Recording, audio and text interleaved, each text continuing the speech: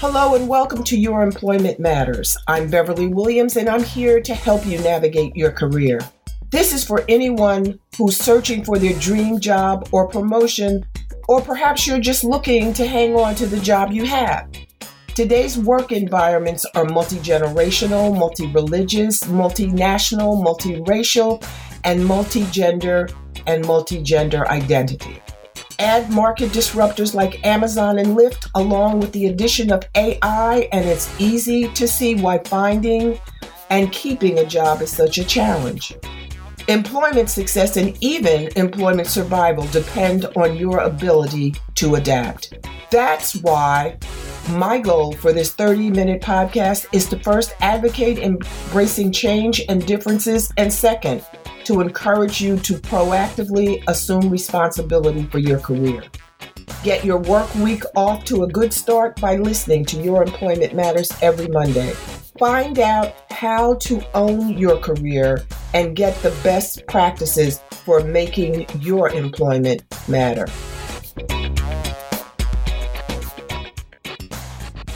My guest today, Dr. Brigitte Serfaty. Now, she has a lovely name, and I'm always tongue-tied when I get used to a new name, but she was kind enough to give it to me phonetically. So I'm pleased that Dr. Serfaty has joined us today. She currently serves as Associate Professor of Nuclear Pharmacy. She's a practice and Director of Nuclear Education Online at the University of Arkansas. She does this for the university's Medical Science College of Pharmacy. Dr. Serfaty is also the president of Aligned Engagement Strategies Group. This is an executive well-being coaching practice, which is focused on work-life alignment and space for what matters. Especially during COVID, we've been through a lot. And working and managing, if you have children, managing your children's education, if they're being taught remotely, it's challenging, it's stressful. We need to focus more on what's important, and what we think is important may not always be important. And Dr. Serfaty works with individuals in furtherance of helping them identify those things that are important, without saying, I don't have time to do X, Y, Z, 1, 2, 3, whether it's work, whether it's family, whether it's fun. You know, people prioritize things differently. And Dr. Serfaty is passionate about helping professionals reconcile the things that they do in their life that they care about and their work-life balance.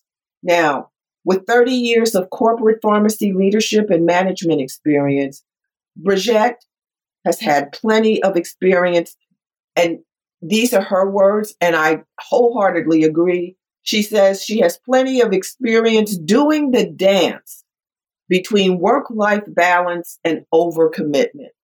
And see, that's what we do. We overcommit. We think we can do it all and do everything, and sometimes we just simply can't. Sometimes when we overcommit, we fall down often, repeatedly, and finally, we find that we need to learn the lesson of prioritizing our own health and well-being to optimize our performance as a member of a family, a member of a team at work, a member of a religious organization or a social organization. We want to be the best that we can be, and sometimes we just need help. Now, Dr. Serfaty received her doctorate in pharmacy from the University of Arkansas for medical sciences, and her master's of science from Purdue University. She's board certified in nuclear pharmacy, lifestyle medicine, and health and wellness coaching, and certified in mindfulness, yoga, and yoga therapy. So she's the real deal. And hopefully at the end of our interview, you'll be better able to at least identify what's important in your life and what deserves more focus and prioritize your obligations more realistically so that you don't disappoint others and you don't disappoint yourself. We have to better manage our expectations and what we expect of ourselves and what we can do and do effectively. So, welcome, Dr. Serfati. How are you today? Thanks, Beverly, for that wonderful introduction. And I'm great. I hope you are as well. And I really appreciate being able to have this conversation with you. You mentioned COVID, and there's such a desire that I'm hearing to kind of avoid going back to the busyness of as usual. And I love this that we're having this conversation right now. I don't think, first of all, we didn't know what to expect, but we surely didn't expect to be isolated for more than a year. We thought that this would be over quickly, and unfortunately, it wasn't. And for many people, it's been a very stressful period trying to manage everything that they're responsible for. Being a family member or a mom or a dad or a daughter, a son, it's just, what do you do? How do you do it? How do you make sure everyone that you care about is cared for and doing well? And people who live a distance from each other, family members and friends who live a distance from each other, how do you go about staying connected? So it's really been a challenge, an unexpected challenge. Yeah. That hopefully you can give us some tools that we can, because a lot of people are vaccine hesitant, and what I'm hearing is that we may have a problem when the weather turns cold. We may have to go back into seclusion for a while because of the variants that are working its way through our country. Yeah, the variants are worrisome to me too. And I mean, that's why I'm glad we're having the conversation about resilience, about health and well-being, because that's something we can do something about. We can't help everyone's vaccine hesitancy, or, we can strongly encourage, but it is a personal decision. But what we can do is learn to take better care of ourselves. And so that's where I've been focused with myself, my family, my clients, my students, with everybody, is just trying to look at what can we do instead of worrying so much about what might happen. That projection into the future or even ruminating about what has happened that's a tough place to be. So, what can we do right now? So that's where I am is okay. It's been really hard. Absolutely. And then how do we take the lessons from this sort of strange left-handed blessing where the world stopped? How can we make something good out of it? And how do we move forward, with better habits? And we're going to do that. But first, why don't we learn more about you? Where did you grow up? I grew up in Pocahontas, Arkansas, which is a small town in northeast Arkansas, a couple hours from Memphis and about 3 hours from Little Rock. So, small town girl. My dad was a farmer. My mom was a teacher, and various other iterations. And then I've been gone from Arkansas for almost 30 years and have recently moved back. So I'm close to my family. That was one of the blessings of COVID for me, was to move back close to my parents and my sister and old friends and the College of Pharmacy where I went to school. So it's been a weird transition for me. We moved from Arizona back to Arkansas in September, and I started a faculty position at the university that you mentioned in November. So I'm newly home. Is that always part of your plan? Not entirely. So a friend of mine that held the faculty position here retired, and she has been talking to me about coming back to take this position since I was about 19 years old. We've known each other that long, and I won't tell you how old I am, but considerably older. So we had always talked about it, but I've been gone so long, I didn't really think it would happen. But we got serious about the conversation when she decided to retire, and COVID really presented the opportunity. My parents are getting older, to say, do I want to go back home? And so that was what brought me back here. And I'm so glad. I didn't realize how much I missed being near my family because I've been gone for so many years. So it's been fun. I lived in Arizona and Florida and Indiana and all over the place, and now feel like I guess I'm home in Arkansas. That's really great. I mean, things happen without much of our effort. To your credit, you had positioned yourself so that you would make a very attractive candidate. Well, it's a little bit of a bizarre career journey, but yeah, I mean, so nuclear pharmacy isn't on the beaten path for a lot of pharmacists. And I certainly didn't have any desire to be a nuclear pharmacist when I was a kid. I didn't even know what it was. I wanted to be a teacher. And so what I figured out when I went to college was that I want to do something in science. I don't know what it is. And I sort of cobbled together a degree plan in nuclear medicine technology because I had all the college credits. And I liked it. I liked nuclear medicine technology, but I loved my nuclear pharmacy rotation. And so what I really enjoyed about it, and I'll talk a little bit about what it is, but as a nuclear medicine technologist, you're in the hospital and you're learning to do the nuclear medicine scans. And so some people might be familiar with a bone scan or a cardiac scan. And so nuclear medicine technologists are the folks that get you positioned under the camera and make sure that you're set up and inject the drug that they use to do the imaging. So that's who a nuclear medicine technologist is. And then the nuclear pharmacist is the one who made the drug that the technologist injected. It's a sterile product, and there's a lot of safety stuff and considerations that go into that. So I loved nuclear pharmacy. And it was all about just kind of the fascination with being able to understand how the body worked because you could see it. So I loved imaging science because you could see it instead of just thinking about it. So that's what brought me to nuclear pharmacy. And then I always kind of like doing something different. It's a small community. And so you can really get to know people within the nuclear pharmacy community differently than you can as a pharmacist. I mean, there's thousands and thousands of pharmacists, and there's about 1,000 nuclear pharmacists. So you get to know people throughout the whole industry in ways that I really found rewarding. And so that's what brought me to nuclear pharmacy and then to really back here to teach in the pharmacy school where I went to college. So it's been sort of a strange journey, but as I look at it, I guess I am a teacher. It's what I originally wanted to be. And then I've done a whole lot of stuff in between, mostly in corporate leadership. But now I'm back to where I thought I would be when I was a little girl. So that's cool. Well, like I said, though, you did the work that was necessary to position you to be an attractive candidate. Yeah, there was a lot of work in there. Yeah, and was willing to just kind of put myself in situations that I didn't really know how they would turn out. I moved around. I worked for different companies, big ones, small ones, managed big teams, no teams, small teams. Yeah. So I kind of put myself in the way of let's see how this goes. But that's, I can't stress enough to you and to our listeners just how important it is to do what's necessary to make yourself attractive from a marketing perspective.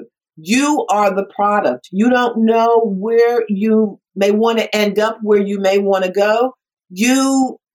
I'm amazed, and not amazed that you did it, but that amazed that this isn't something that we really talked about. But it's really important that people take steps to maximize their marketability.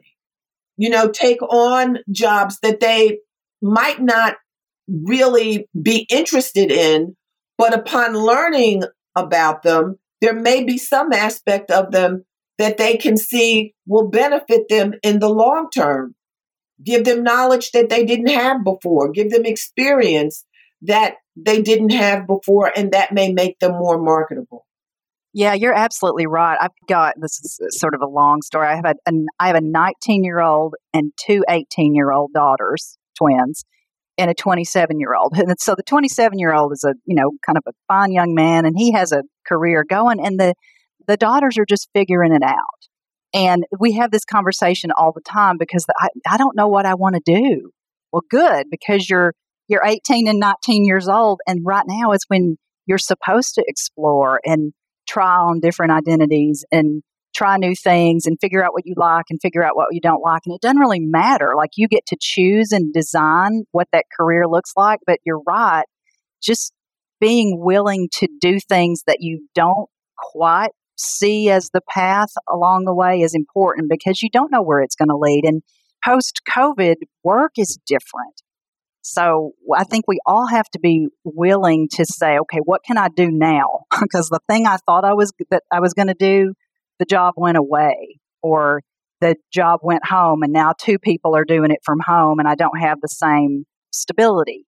Corporate life is not as it doesn't feel as stable right now as it used to. So yeah, that willingness is key. When you hear words like outsourcing, right sizing, and those words have been part of the vocabulary for years now.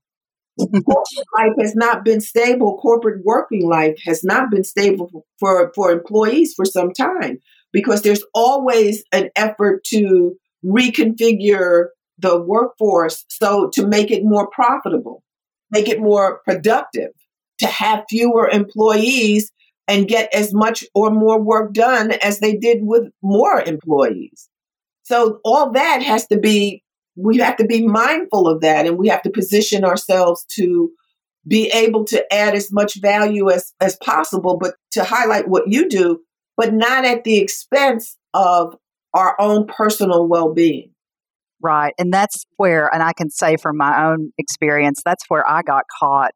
So I got caught up in a corporate downsizing a couple of different iterations because there were, companies merged. There are three people with similar titles. And my favorite corporate buzzword is synergy. So there's some synergy here. And so somebody's going to go, and sometimes it's you and sometimes it's somebody else. But having just the mindset to understand that it's not personal, it's business, and this is the way it goes. And then how can I protect my own resilience and well-being so that I don't go down the rabbit hole when that happens? And I will say I did initially go down the rabbit hole because your identity's so tied. Exactly. You can't help it. But then you have to go, okay, what do I know? Who do I know? What are my strengths? How can I come back from this little blip? Because it is a blip, it's not the end. And what do I do now? So that forward looking of what do I do now is what's important. I mean, you learn from the pain of it all, but sometimes it's the best thing that ever happens. And that's what, certainly for me it was, because it forced me to reinvent again. Another growth opportunity, right? Exactly. But you said something earlier that struck me. You said that nuclear pharmacy is a small community and people get to know you.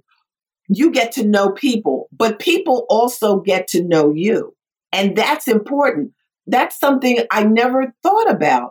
But if you can go into an area that is small, to your point, and you become active in organizations, you get to know people and they get to like you.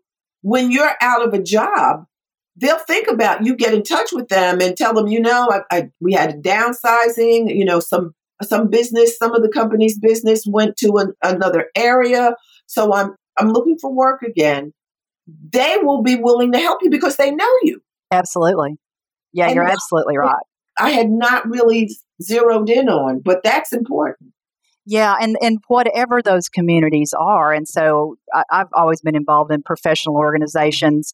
And it was really important to me from a pharmacy perspective to do that. And it takes a while regardless, but you reach out to the people on LinkedIn and you just, here's what happened, to your point. Here's what I'm looking for. Do you know anybody?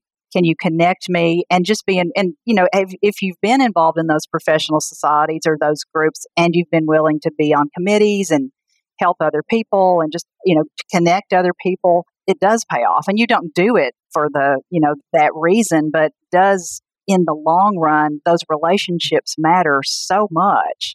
And what's been fun is nuclear pharmacy was small community, but then now in my new iteration of also having this entrepreneurial side hustle, I'm connected with a lot of entrepreneurs, and that's a larger group. But if like masterminding with small groups of other women or mixed group entrepreneurs, same thing. Hey, I don't quite know how to figure out this, whatever the software is. That's where I get tangled up, is the marketing. So what do you do? What platform do you use? Who do you use as a VA? how do you manage your mindset when you're trying to do all this stuff? I mean, those conversations are what matter. And I love the connection. That's my word for 2021 since COVID was a thing, is connection in general. So I really do think that network is important, to your point. It's huge. Now, you used a term, VA. What is VA? Oh, I'm sorry, a virtual assistant. And so, yeah, as you're trying to learn to grow your business, how do you do that? When do you do that? Just all those questions about this is a new skill for me to try to be successful as an entrepreneur, because I've always been in, a corporate position or in this faculty position. And it's fun to learn new things, which is my other secret weapon, is be willing to learn, be curious, ask a ton of questions, and, don't be afraid to look like a beginner because you're a beginner. Right, exactly. And there are no stupid questions. You have to have the self-confidence to say to yourself, I'm not a stupid person, so I'm not going to ask a stupid question. I just don't know. And there's no harm in not knowing. The harm is remaining ignorant. Yeah. That's the way I feel. No kidding. Asking questions. And if the people look at me like I'm crazy, it's okay. Maybe I am, but I still want the answer. Yeah. And, I've been doing a lot of speaking and thinking about mindset in general. And I know you're probably familiar with Carol Dweck's work with fixed and growth mindset. But what I didn't really think about was that connection to perfectionism and imposter syndrome and all that stuff, how that's really a fixed mindset. So if you get in that place where you're not willing to ask a question because you don't want to look stupid, there's probably your perfectionism or your inner critic or something is showing up and it's holding you back. And so that's, kind of working on that mindset, especially when you're looking for work, is critical to say, okay, where am I stopping my own self because I'm not willing to reach out, because I'm not willing to ask a question, because I don't want to look stupid. And you look stupid when you don't ask, not when you ask. When I was working on my first book, I was in a writing group. Someone suggested that I get involved with a writing group, and I did. And everybody tells what their book is about. You go around the room. And a young Indian woman approached me at the break or when I was leaving, and she said, would you help me? And I said, with what? And she said, I'm looking for work and no one will help me. And I thought to myself, I don't really have time for this. I'm working on this book. I'm focused. I'm laser focused on getting this book written. I don't have time. And then I had to, almost virtually slap myself. You're writing the book about what she needs the book. She's the person you're writing the book for. She's asking you for help. Help her. So I gave her the book in the shape it was in at the time. It wasn't anywhere near finished, but it had links to websites the woman immersed herself in whatever I sent her. And the reason I'm raising it is because I think for her, it was her personality. It was her culture. She wasn't used to approaching people. She said she had asked for help and no one would help her. And I thought to myself, you need to think of this more expansively. You need to recognize that people, for different reasons, approach things very differently. And you're going to need to speak to them in terms that makes them receptive to even considering what you're saying to them and being willing to try it. And she said, I did what the material told me to do. And I got dressed and I sat in front of a mirror and I practiced my interview. They offered her a job at a higher level than she applied for. Now, she had skills. She was a certified CPA in another state. She had a college degree. She had skills, but they recognized it in her because she had pulled herself together and harnessed all her skills and had practiced. And she wasn't afraid to ask a stranger, for help. And the stranger wasn't stupid enough to say no. Right. And I love the fact that you recognized that tendency to say, oh, I just don't have time for this, because that is what stops us a lot of times. And good for both of you for saying, okay, wait a minute. She got out of her discomfort zone and you got out of your I don't have time zone and really connected, and it changed her life. So cool. How cool is that? It's why we do what we do, right? And see, that's what I'm saying. Sometimes we just have to stop and think. Yeah. Our knee-jerk reaction, it doesn't mean that the question or the issue is so esoteric that we have to, really hunker down and use all our brain cells to figure it out. It's just stop, hear what the person is saying. And is this something that you can do? Is this something you should consider? Is it something that you don't want to close the door on? If you're not able to make a quick decision, then leave the door open so you can come back. If after thinking about it, you realize that this is something you should do, you want to do, or you can do. Yeah. It's just we have to be more mindful of what we can do, mindful of our limitations. If we can't do it, we can't do it. But if we're able to do it and it will help someone and it won't serve to your detriment, why not? Yeah, and that's where I end up with all of the conversations. You said something really important there. So it's the mindful piece of stopping before reacting. And so there's that you can stop and respond, which is different than just reacting, because the knee jerk is probably, I don't have time. Right. But if there's that pause to say, okay, is this within something I value? If I value helping other people, or in this case, you might have valued having a read of your book to see if it worked. I mean, there's lots of ways that could be valuable, but just that act of saying, can I give right now? And in this case, the answer was yes.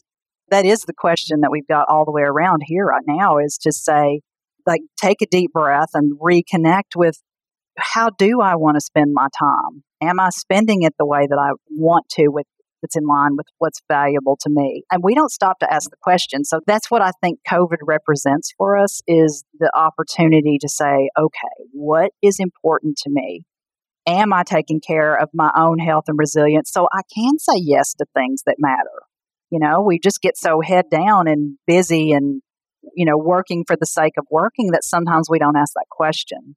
So that's really where I'm focused right now with people, is helping them with that. Okay, let's slow down here. I hear that you're overwhelmed and that you don't have time. So let's dig into it. So it's always about that language of, do you not have time because you've taken on too much, because you've overcommitted?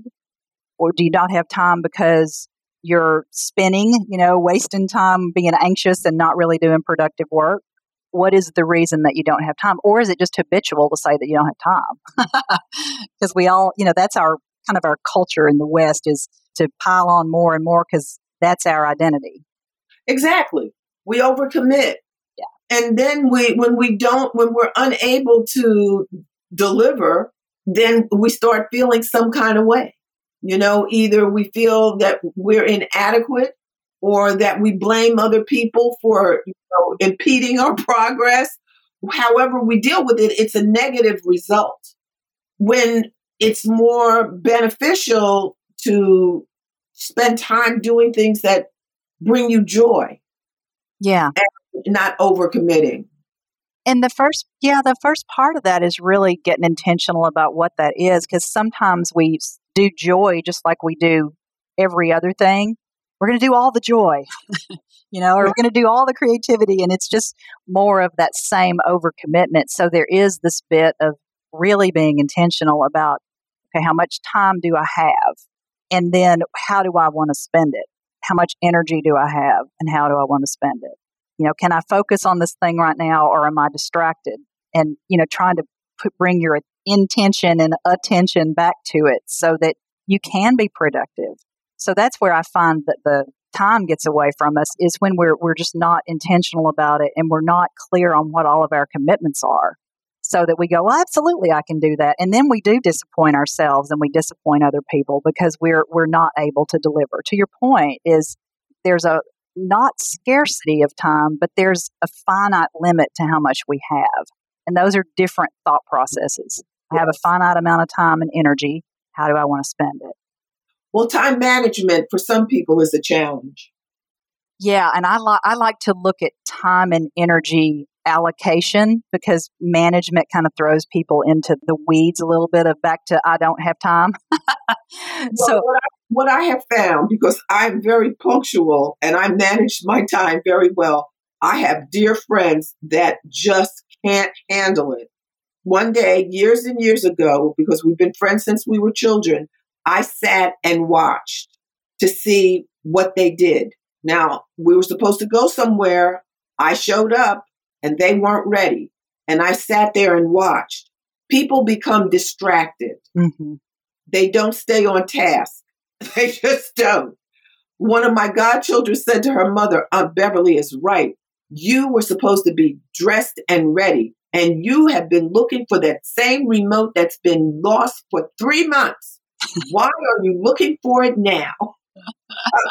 And that's, they become distracted. Their attention is diverted from pulling themselves together so that they can be ready on time to, I have to look for that remote. I have to look for that, whatever it is that you misplaced. It's easy. Yeah, and there is that bit of, I use my calendar to help me, but there is that bit of being aware when you're distracted and spinny and fragmented and recognizing that, like, what's going on here? Yeah. And then kind of listening to what else is going on, the chatter, the distraction, am I procrastinating because I don't want to do something? So there's that piece. And then there's okay, now what do I really want to do? Kind of the investigation, intention part. And then, coming back into your body instead of wherever your mind is spinning. And then now doing what you're supposed to do. There's that, it's kind of mindfulness in motion, in action in your real life. So I practice mindfulness, but it really is about bringing your attention back to this moment and then engaging and responding instead of just flying all over the place and reacting like a saber-toothed tiger's chasing you. It's an email. It's not a saber-toothed tiger. So, but to your point, you have to be intentional about punctuality. Oh, yeah.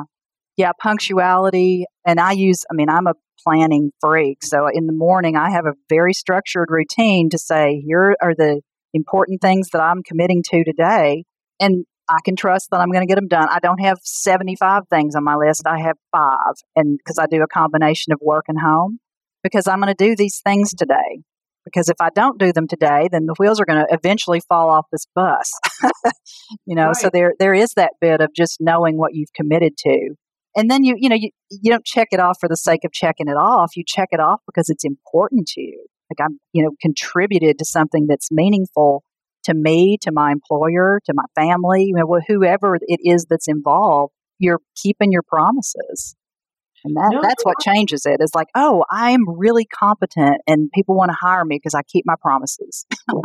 That goes to another concept that I talk about, personal branding. Mm-hmm. You create, whether you call it branding or your reputation, you don't want there to be out in the world the notion that you are not reliable because you don't show up on time, you don't get things done on time.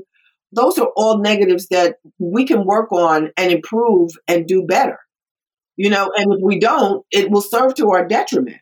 Right. And I do think that's why that starting with what matters to you is really helpful, because most people do want to be contributors and be valued and give to others. And when you start looking at it from that lens of, I am a person who keeps my commitments. I am a person who is trustworthy. I am someone who contributes to society. Then it's easier to change those habits because you can look at them and say, this doesn't fit with my vision of who I am. I'm not really this person. It's a habit change, and I can change habits. I've changed a bunch of them, but there's that bit of awareness to say, this isn't really congruent with who I want to be. So that branding, or that, however you want to call it, branding, or I would call it values, but having a picture of that, and I mind map it with people, much to their chagrin. But who are you? And is this behavior consistent with who you are, or is it inconsistent? And that's where the time leaks come in, is when you're all over the place, not really consistent with who you want to be. Well, I think you're absolutely right. And I think one of the issues are people who they think they are. Right. Sometimes our vision of ourselves is not the way others see us or perceive us to be. You're right. And so I don't know what assessments you like, but I love assessments to have that. So I use the VIA Strengths Finder, because to have a conversation about strengths is helpful to say, here are your strengths in rank order. And you like to think of yourself as being curious, and actually your top strength is humor. So, are there ways we can augment this lower strength? So I think that's helpful. And then getting feedback from other people is hugely helpful. As you know, how are you really coming across? Do you know the book, How to Fascinate? No, I have never heard of it. It's an interesting way and there's another one it's similar, How the World Sees You. And Sally Hogshead is the author. But I thought that was really interesting from a personal branding standpoint, because there are some assessments to kind of get at that. You may think you're showing up as this super organized, always punctual person, but you're not perceived in that way at all. And so your kind of hidden strength is actually the other thing, whatever the assessment reveals. And it does help you to say, oh, maybe I do need to dig a little deeper into who I am. That's something for people to write down and look into. Another thing, now that's the is that a personality assessment? It's personality, but it's really related to personal branding and marketing. And I love that concept, because it's not just at work, it's also at home. It's kind of the way you show up all over the place. And that's why I use VIA too, because it's how you show up all over the place. Because the government has, I think it's ONET, O-net. And I think you can do an assessment on that, or you can get some information about doing a career assessment. If you're not sure what you want to do with your life, what career path you're suited for or will suit you. Yeah, those are important questions, because sometimes we're following somebody else's script, that your parents told you should be a lawyer and therefore you are, and you don't like it. Yes. And you're not good at it. Yes, exactly. And people need tools that help them navigate their journey, employment and otherwise. Right. We all need a little help.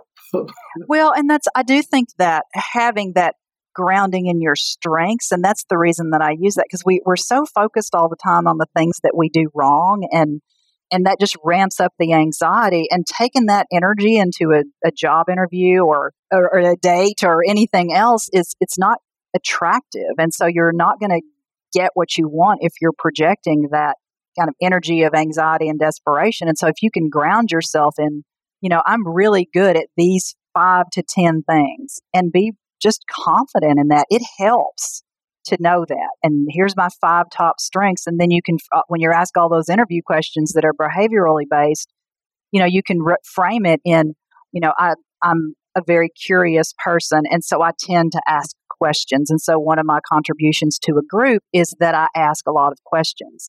And so when you think of it that way, it's not that you're needy and you're asking too many questions. It's that that's one of your strengths, this curiosity. And it just helps you to go, oh, I'm actually bringing something to this conversation because these are my strengths. Somebody else has a different set of strengths, and they're bringing something different to the conversation, a different lens. And we need all these different lenses to move this thing forward. I love just the concept. And it does help people, especially if they've been knocked off the horse for whatever reason, a health scare, a career change, a divorce, whatever, just to kind of reground and, oh yeah, I actually am good at some things. And here they are.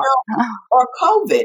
Sure. COVID is a great opportunity. This isolation is a great opportunity to look at some of these tools and work through them and work on ourselves. I mean, for me, and because of the people I've lost to COVID-19, sometimes I feel well, it hasn't been, you shouldn't say it was a positive for you, but just being in isolation. I finished a book. I finished training that makes me more marketable, 2 areas of training that will make me more marketable. I'm able to work on marketing my book. So, I'm trying to take advantage of a negative and turn it into a positive. It's difficult because of the loss, but I know that there have been positives that to come out of at such a tragic situation. Yeah, and I'm sorry that you've had people close to you that have been lost. It's so hard. But you're right that trying to figure out how to turn it to something positive, kind of the blessing of the lesson, that's what resilience is. I mean, we're not going back. It's not bouncing back. It's really moving through.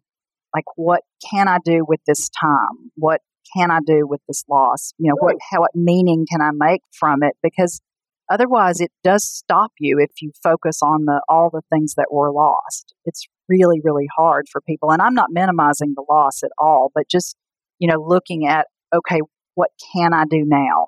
Just kind of continually asking that question, what can I do to honor this person, to honor myself, to honor my body? What is possible? Keeping the space open.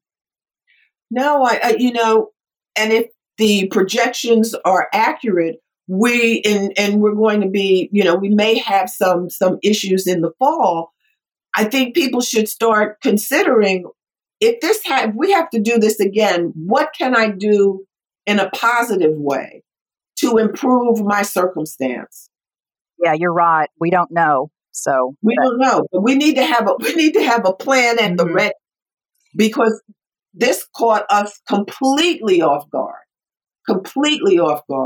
I mean, I signed my publishing contract in April. We shut down in March. I signed the publishing contract in April. So and the book was published the following April. Cool. I mean, it was like, whoa, this is serious. I can't believe this. And I was supposed to do this 1 week intensive training in Washington, D.C. And, I don't pack well. And I have to have choices when I get dressed. So when I travel, it's and I was going to travel by train. I wasn't looking forward to lugging those bags. I just wasn't. But then COVID hit and they did it remotely. So for that week, I was in not my pajamas, but damn near. I did everything and I got through the course, and the 2-year course I was taking, they stopped. I did it for a year, and then the second year it was all COVID. And I was like, wow, this is weird. It has been weird. Yeah, it's been weird in so many ways. And I mean, you mentioned I just got in my pajamas and did it anyway. I mean, I think that's what a lot of us have been doing is, I mean, I may look okay from the waist up because I'm on Zoom, but there's a party at the bottom in my pajamas because I'm wearing my yoga pants every day. And I don't want to go back to not getting to wear my yoga pants every day. Well, let me say this to you, though, because I was a guest on a podcast yesterday, and this came up. There are many, I'm reading that in the media, various forms of media, are saying that many employees don't want to return to the office. And they're telling their employers that they don't want to come back to work. They want to continue to work from home. And I told the person interviewing me, I said, I think people should rethink that position. Now, if they're willing to leave the job that they have, that's one thing. If that's a career choice that they're making, they should not think that they can pressure their employer into giving them what they want, because they are expendable. Oh, absolutely. Unless they're curing cancer, they can be replaced. And if you write a check, you better be prepared to cash it. If you tell your boss that you don't want to come back to work, you're not coming back to work, your boss may say, all right, you don't have to come back to work. You can work from home. And then in 2, 3, 4 months, your boss says, we don't need you anymore. We reorganize the workflow and we don't need as many people. What are you Yeah. going to say? Yeah, I know. We're all looking at we're even from a teaching perspective, what's the fall going to look like? And, we'll have students on campus some days we hope, and then other days they may not be on campus. So we don't know. And you're right. We'll just roll with whatever happens. But if they send us all home, then we'll work from home. And if they don't, we'll go back. but yeah, you're right. I do think there's a lot of employers that have realized that it's also more cost effective for them to have their employees at home, and certainly from a business travel standpoint. So I think it just depends on the employer and the type of work and the who's employed and all of it, but you got to be willing to do what you need to do. You're absolutely right. No, and you're absolutely right. But trust and believe, if it's to the employer's advantage, that will be their decision. Right. If it's best for them, that's what they will do. And employees need to understand that. And I don't think they do to the extent that they should. I think, so-and-so is my friend, but there are people making decisions that don't even know who you are. Yeah, if you're in a big corporate entity, for sure. Yeah. It's there's lots of goings on that typically we don't know about at the lower levels. And there's so much integration and mergers and just all of that. So yeah, we don't really know. But that also kind of gets me back around to, I can't do anything about that. But what I can do is to pay attention to the way I'm living my own life. So am I taking care of my health and my resilience and my lifestyle? I mean, that's kind of the way I come to it, because it's something I can control. I can make sure that I'm contributing to my job, and I can also make sure that I'm as healthy as I can be so I can stay on it. I mean, I still have several years that I want to work, and so I want to be healthy during those years. And if COVID has taught us anything, it's that going into a pandemic with some resilience and health is a lot better than going into it without it, because that's, there have been some losses of so many people because of our overall health status. And I don't want to get too much on my soapbox, but it is a great opportunity to say, all right, I cannot sit here in front of the TV one more night and eat jalapeno potato chips and watch Criminal Minds. And I'm calling myself out. Like, this is not the right answer. But after a while, you get sick of doing that. You do. You get sick of it. It didn't take me very long. Fortunately, it's not my nature. But, there is that bit of using this for good to say, okay, what habits are really not serving me, whether it's at work or at home or with my health, and what do I want to do differently? I mean, it's the time to ask the question before we move into fall. You're right, and hopefully people that hear this interview, it will help them proactively move forward. Yeah, and there's, I'll send you some resources to link to the American College of Lifestyle Medicine, but I really think their materials are fantastic because they break it down into different areas of life. And we've seen it before, but paying attention to sleep and stress resilience and movement. It doesn't matter what the movement is, and the way that you eat. And it's not a diet. It's, the lifestyle, the way you eat, and community, the importance of connection that we've already talked about, and being connected to other people, whether it's virtually, if we have to go there again, or in person as much as you possibly can.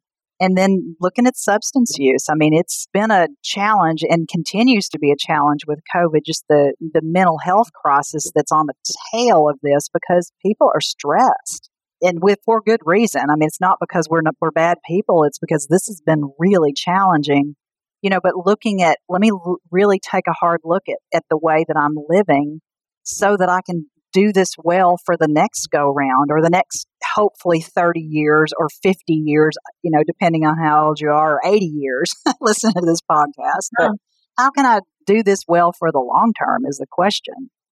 Yeah. I mean, our eating habits are important.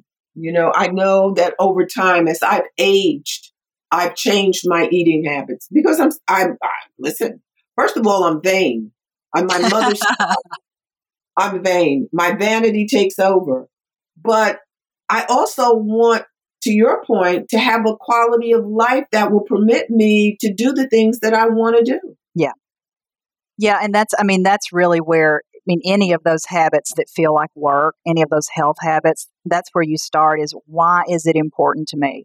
Well, it's important to me because I want to be able to travel and I want to be able to hang out with my grandkids and I want to be able to take this hike that I've always wanted to take, whatever it is, it doesn't matter. But those things motivate you to look at the things you don't like to do. Like, shoot, I got to learn to cook differently. But I did. And Yeah. I like, and that's another thing.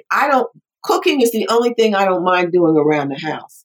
During COVID, I had to clean, I had to wash clothes, but cooking, I mean, my friends were complaining about not being able to go out to lunch. I said, it doesn't bother me. I cook very well. Mm-hmm. I've been doing very nicely, but I didn't gain weight because I didn't consume everything that I wanted to consume. Yeah, I love, and me too. I love to cook because it's kind of a way that I nurture myself in the middle of a day. I mean, I make myself a lunch if I happen to be home, or I take it if I'm going to the office. But I am intentional about it, and it's a way that I can care for my husband and I are here at home. It's a way I can care for him. I mean, it's kind of love in my world, and it's been fun. Food is always love, especially in the South. Yeah. Food is always love. Wherever you are, food is love. It is. It's true. It's connection and love, and it's been fun to learn new ways of cooking. And that one of the things that I think is really hopeful is there's this whole movement in medicine and healthcare in general, culinary medicine, and so having practitioners cook with their patients. I love that concept. Wow, I haven't heard about it. Is that. It's one because that first of all, the patients and all of us see our doctors and nurses and pharmacists as people, that are learning right along with them. But here's a healthy recipe that tastes great and it's easy. It's got 4 ingredients. And you can have conversations about, I know you've never cooked lentils, and so here's what they are and here's how you buy them. So you're on the same kind of level playing field of learning stuff together. It's pretty cool. And I'm hopeful about that when I look at medical education and kind of health education in general. It's just like I'm trying to live a long life. Mm-hmm. And I'm trying to make sure my quality of life makes it worth living. Yeah, I'm with you. I'm on the path. You don't want to be tethered to a wheelchair if you can help it. Now, some things we can't help, but those things I can help, I'm trying.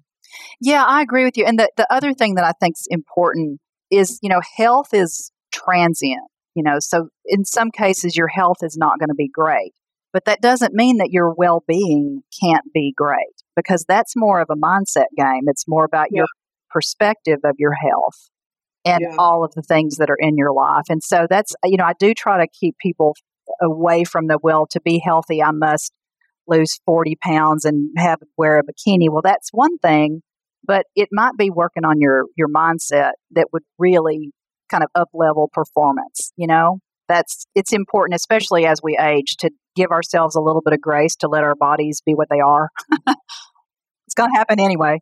We're about to run out of time, but let me ask you, what can you give our listeners, just maybe 1 or 2 tips or advice that you would share with them to help them along the way? I think the most important thing is really what we've already talked about, is just to do that reflection. Like, what is your vision for what you want your life to look like, for your well-being, your health, and think of it much more than physical health. But what do you really want for whatever age you are now forward? And then reach out, get some assistance. And if anybody's resonating with this, I'm happy to do a complimentary consult, and that you can direct people to my website. But that was my second question. How can they find you? Yeah. So my website is aligned-engagement.com. Or you can also find me on LinkedIn at Bridgette Surfety or Aligned Engagement Strategies, or on Facebook as well as Aligned Engagement Strategies. And I'd love to connect, especially if you're kind of in this place of looking for work and managing your health. It all matters. It does, because, you may not get responses to the hundreds of resumes that you submit. Mm-hmm. Don't let that define you. Right. They should respond, but they may not respond. You still have to persist. You have to move forward and you have to network live and online. LinkedIn. If you have a college degree and there's an alumni association, look for alumni on LinkedIn and a short introduction and asking if you can talk or if you can send them an email. The objective is to present yourself in a fashion that people want to help you. Yeah, and I've used that coffee chat sort of outreach so successfully, and people do want to help. So that's the good news, is that people want to help. Yeah, especially after COVID. I mean, everyone is feeling the impact of the pandemic in some way, shape, or form. When they say we're all in it together, whether we wanted to be or not, we were. Mm-hmm. And we are. Oh, yeah, we are. So, we've got to get to the other side of this, and we can't do it alone. Beverly, I've so appreciated your perspective on this, and I can't wait to read your new book either, so I'll be looking for it. Well, especially your daughter should. Yeah. Because there's a chapter called Who Are You? The essence is, and what do you bring to the table? Because I have so many young people that I care about. Either I'm their godmother or they've adopted me or I've adopted them. And it just amazes me that they think they should be doing something at such a high level when they they neither have the training, the experience, or the wherewithal to do what they think they should do well. Mine aren't in that category, but I hear you. I mean, seriously, and I'm like, really? Do you think you can do that? Or do you have training to do that? And then I tell them, do you know how long I've been doing different things? I mean, I have a very eclectic work history. That's why I'm doing what I'm doing. Right. But, you got to give them credit. Moxie. When you get trophies for participation, then that makes you think that you should get a job because you applied. Don't get me started. I'm just saying. Well, I don't know when I will get to Arkansas, but I hope our paths cross live in person. I would love that. At some point. I've Come never down. been to Arkansas. And my next door neighbors are from Alabama. It's a beautiful state. I'm always surprised. Having come back here, it's very pretty, and I had forgotten. So it's nice to be here, and there's lots of growth, and especially in the northwest part of the state, it's gorgeous. Yeah, I mean, this is a beautiful country. Yeah, and the terrain, the cities, the towns, the communities, the villages, the hamlets. It's such a diverse compilation of just so many wonderful things. I think I'm going to the UK when I'm sure that COVID is over. Mm-hmm. But I plan to do most of my traveling in country. Yeah, me too. And it's fun to drive at this point, so that's what we're doing. Well, I don't know whether I'll be driving, but I'm trying to stay safe. Yeah, me too. Yeah, I think you're wise. I'm trying to stay safe. But thank you so much. Thank you so much. This was just wonderful. I really, really appreciate it. Thank you. And you be safe well and enjoy the rest of your holiday weekend. Thank you. And thank you for taking the time. I appreciate it. Thanks for listening to Your Employment Matters with Beverly Williams. If you found this podcast helpful, please subscribe and leave a review. I truly appreciate your support, and that helps other listeners find the podcast. If you have a comment, question, or suggestion, you can reach me at BAWilliams@youremploymentmatters.com. My book, Get the Job Done, is available on Amazon.com and BarnesandNoble.com. Please join me again next week. Until then, remember to embrace change and differences.